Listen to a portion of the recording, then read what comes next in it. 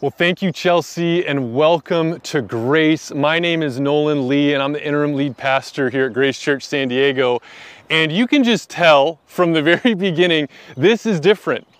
This is different than a normal Sunday, and so I want to welcome you into that. I want to invite you into a unique Sunday, and so take your normal expectations for a Sunday, and I want you to just put them to the side, because I want to invite you to join me as we do something different. We do something that's unique, and that is on purpose, because what I want to talk about today, it's not something that I can just describe. In fact, it's something that I need to show you, and I need you to join me in and experience together. And as strangely as it sounds, the thing that I want to show you is actually right where we're standing. It's this location, it's where we are. It's something that's very meaningful to me, it's very personal to me, and I want to share it with you. This right here, this is my special spot in San Diego. This is one of my favorite places to come in San Diego. And so join me, because I want to show you this spot, and I want you to get to experience the beauty that is this trail. Well, right off the bat, you'll notice that there is this valley behind me. And this valley is so beautiful.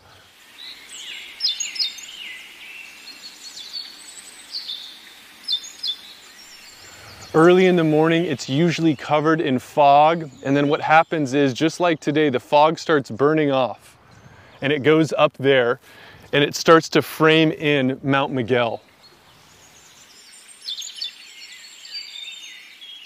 Along this ridge behind me, there's actually a family of coyotes that I've seen, and my wife and I can hear them at night, and I've seen them several times right up there by those rocks. I'm pretty sure that they live up there.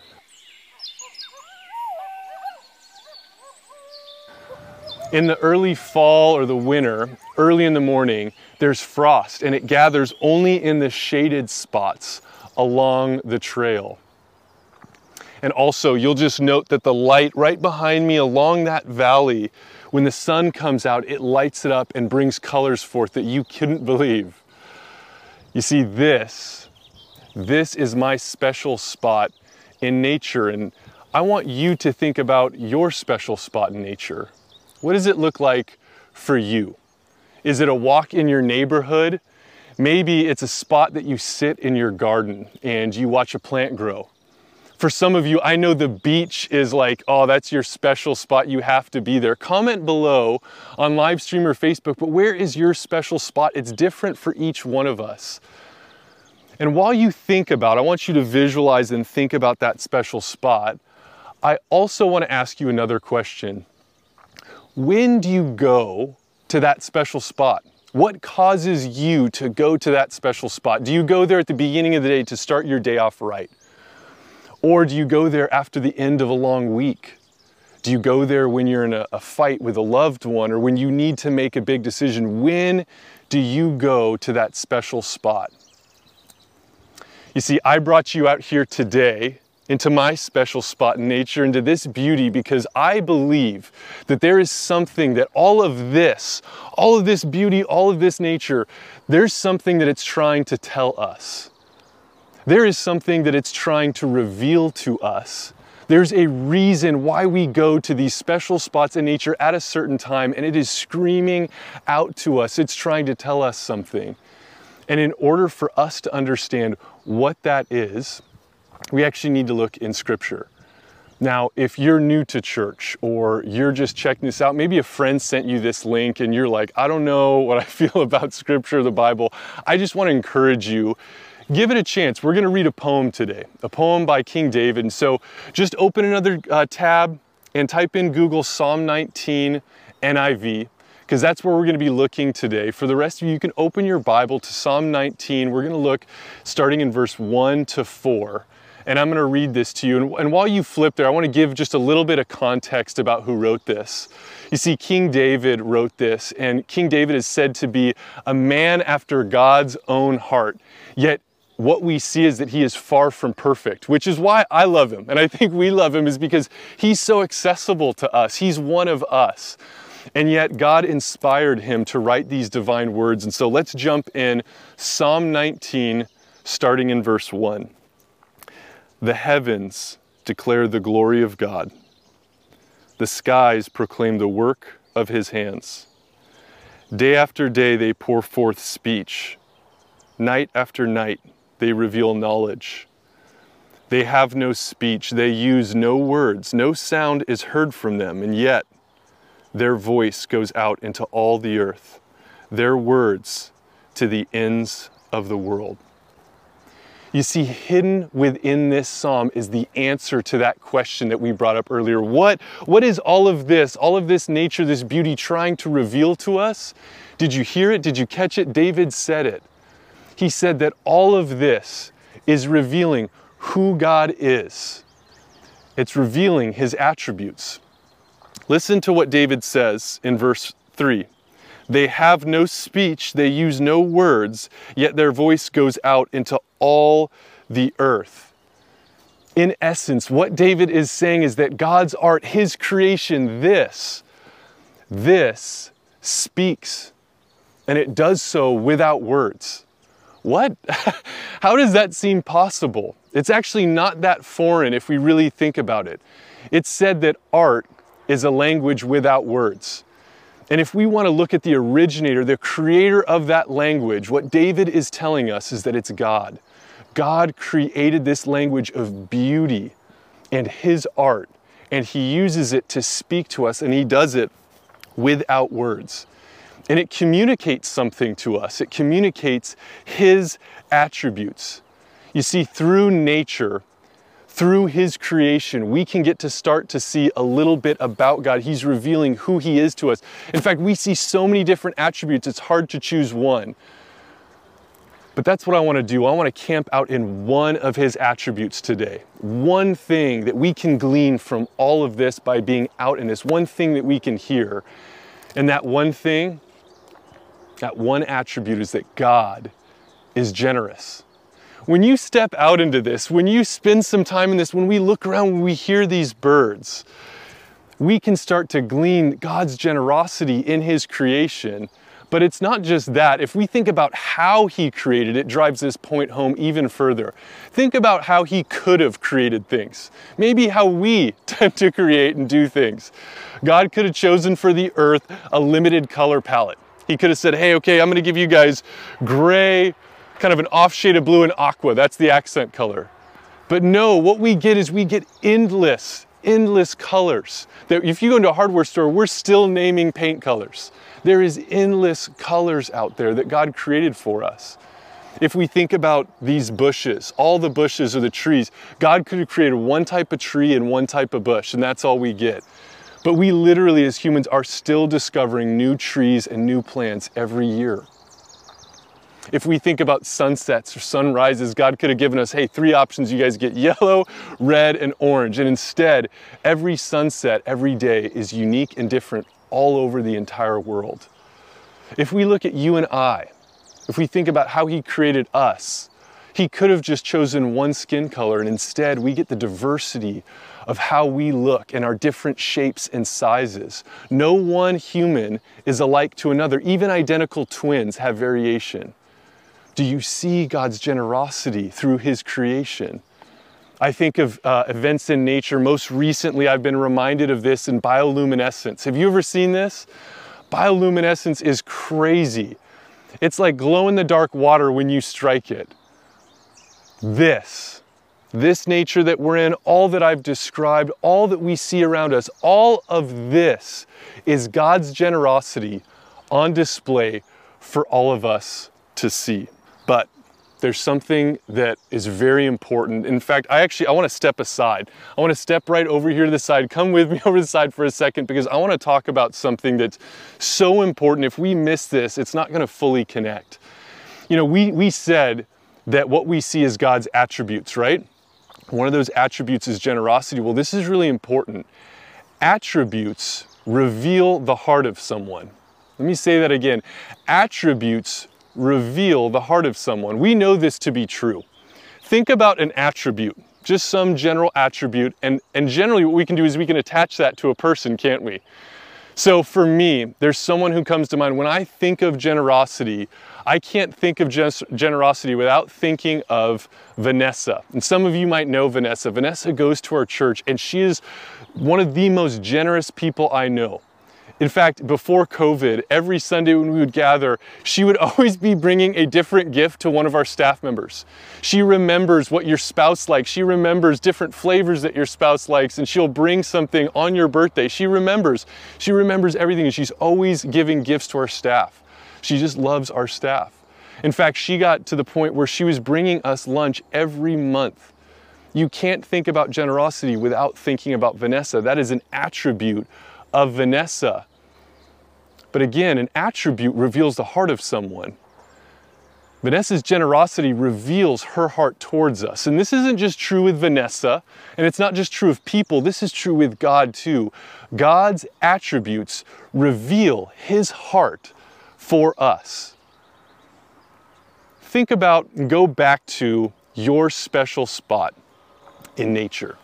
And I want you to picture it. And while you're picturing it, I want you to think of one of those encounters that was just unbelievable about being out in your special spot. And I know during COVID, this looks a little bit different, right? Maybe your special spot has had to shift to just your neighborhood or opening up a window. But it's also brought about gratitude within us. And so think about a special moment. Maybe it was feeling the sun on your skin. Maybe it was being outside and swimming in the ocean. Maybe it was feeling the sand in your toes, or sitting in your garden in a park and watching the wind blow through leaves. Maybe it was just being out here and taking in a deep breath of fresh air. But think about a moment where you were impacted. And what happens for us in these moments is that we get this little thought, and it starts in the back of our head, and it starts getting louder and louder as we're just experiencing the beauty and the grandeur of God's creation. And it brings forth this thought of, who am I to experience this? How am I so blessed? How am I so lucky to get to experience this? Who am I to receive this gift? And that is true for us, that God's attribute reveals his heart for us, his generosity that we see in nature. We get to feel, and you know what that feels like, to receive and feel his love for you in his creation. And his love does something to us, doesn't it? His generosity revealed to us does something. It stirs something within us. It heals parts of us. It restores us. It makes us whole. It brings us peace, and ultimately, it gives us hope. And so that's part of why I wanted to bring us out here today too, is because I believe we are in a spot where we need hope. We think that, we've gone so far, things are going so bad that we no longer, that God has given up on us. But that's not true. Even in the psalm that we read, David had something to say about that. He said, no matter where we go, God's generosity is accessible to us. All we need to do is come outside. In fact, go back with me to verse 4. Let's read what David says. David says, yet their voice goes out into all the earth. He's talking about God's creation, God's nature. Then listen to this. Their words to the ends of the earth, to the ends of the world. You know what that means? No matter where you go, no matter where you and I go, we cannot run away from or not experience God's generosity. No matter where you are in the world, it's on display as we walk outside to see. And even by night we can see it. After the lights turn down, he said in verse 2, day by day and night by night. Think about that. He gives us the sun and the sky by day, and at night he gives us the moon and stars to see and reflect his generosity. You and I were created to experience, to accept, to fully take in God's generosity through us, through his creation. So my question to you is, are you experiencing it? In this time, we need hope. In this time, we tend to despair. And you know what the antidote for despair is? It's experiencing generosity, experiencing beauty. That brings about hope. There's story after story of people who are throughout history who are despairing. And if you study it, you see a common thread. In fact, if you look at the concentration camps or people who are being oppressed, one of the things that they start turning to and start experiencing for hope is generosity and also beauty. You and I needed to be reminded of how beautiful this world is. And we need to be reminded of that. God is calling out to us. He is saying something to us. Are we receiving it? Are you receiving it? So that's my challenge to us this week. Go outside. Get outside in God's creation, in His nature, and fully experience the gift of His generosity for you. And don't chalk it up to just a fluke, or don't try and distract and be checking your phone. Fully receive it, fully step into it, and accept this generous gift to you. Because this literally is a beautiful thing. Well, there's a group of you that I want to talk to really quick. And it's if you were, during this message, maybe you're new to church, you're new to this Jesus thing, somebody sent you this link, and you're on the fence, you've been wrestling. But as we were reading that verse, and as I've been talking, there's something within you that's stirring. There's kind of a joy, there's a feeling. You don't know fully what to do, but it's confirming, it's moving you forward of the truths that we've shared today. If that's you and you don't know what that is, I want to talk to you for a second.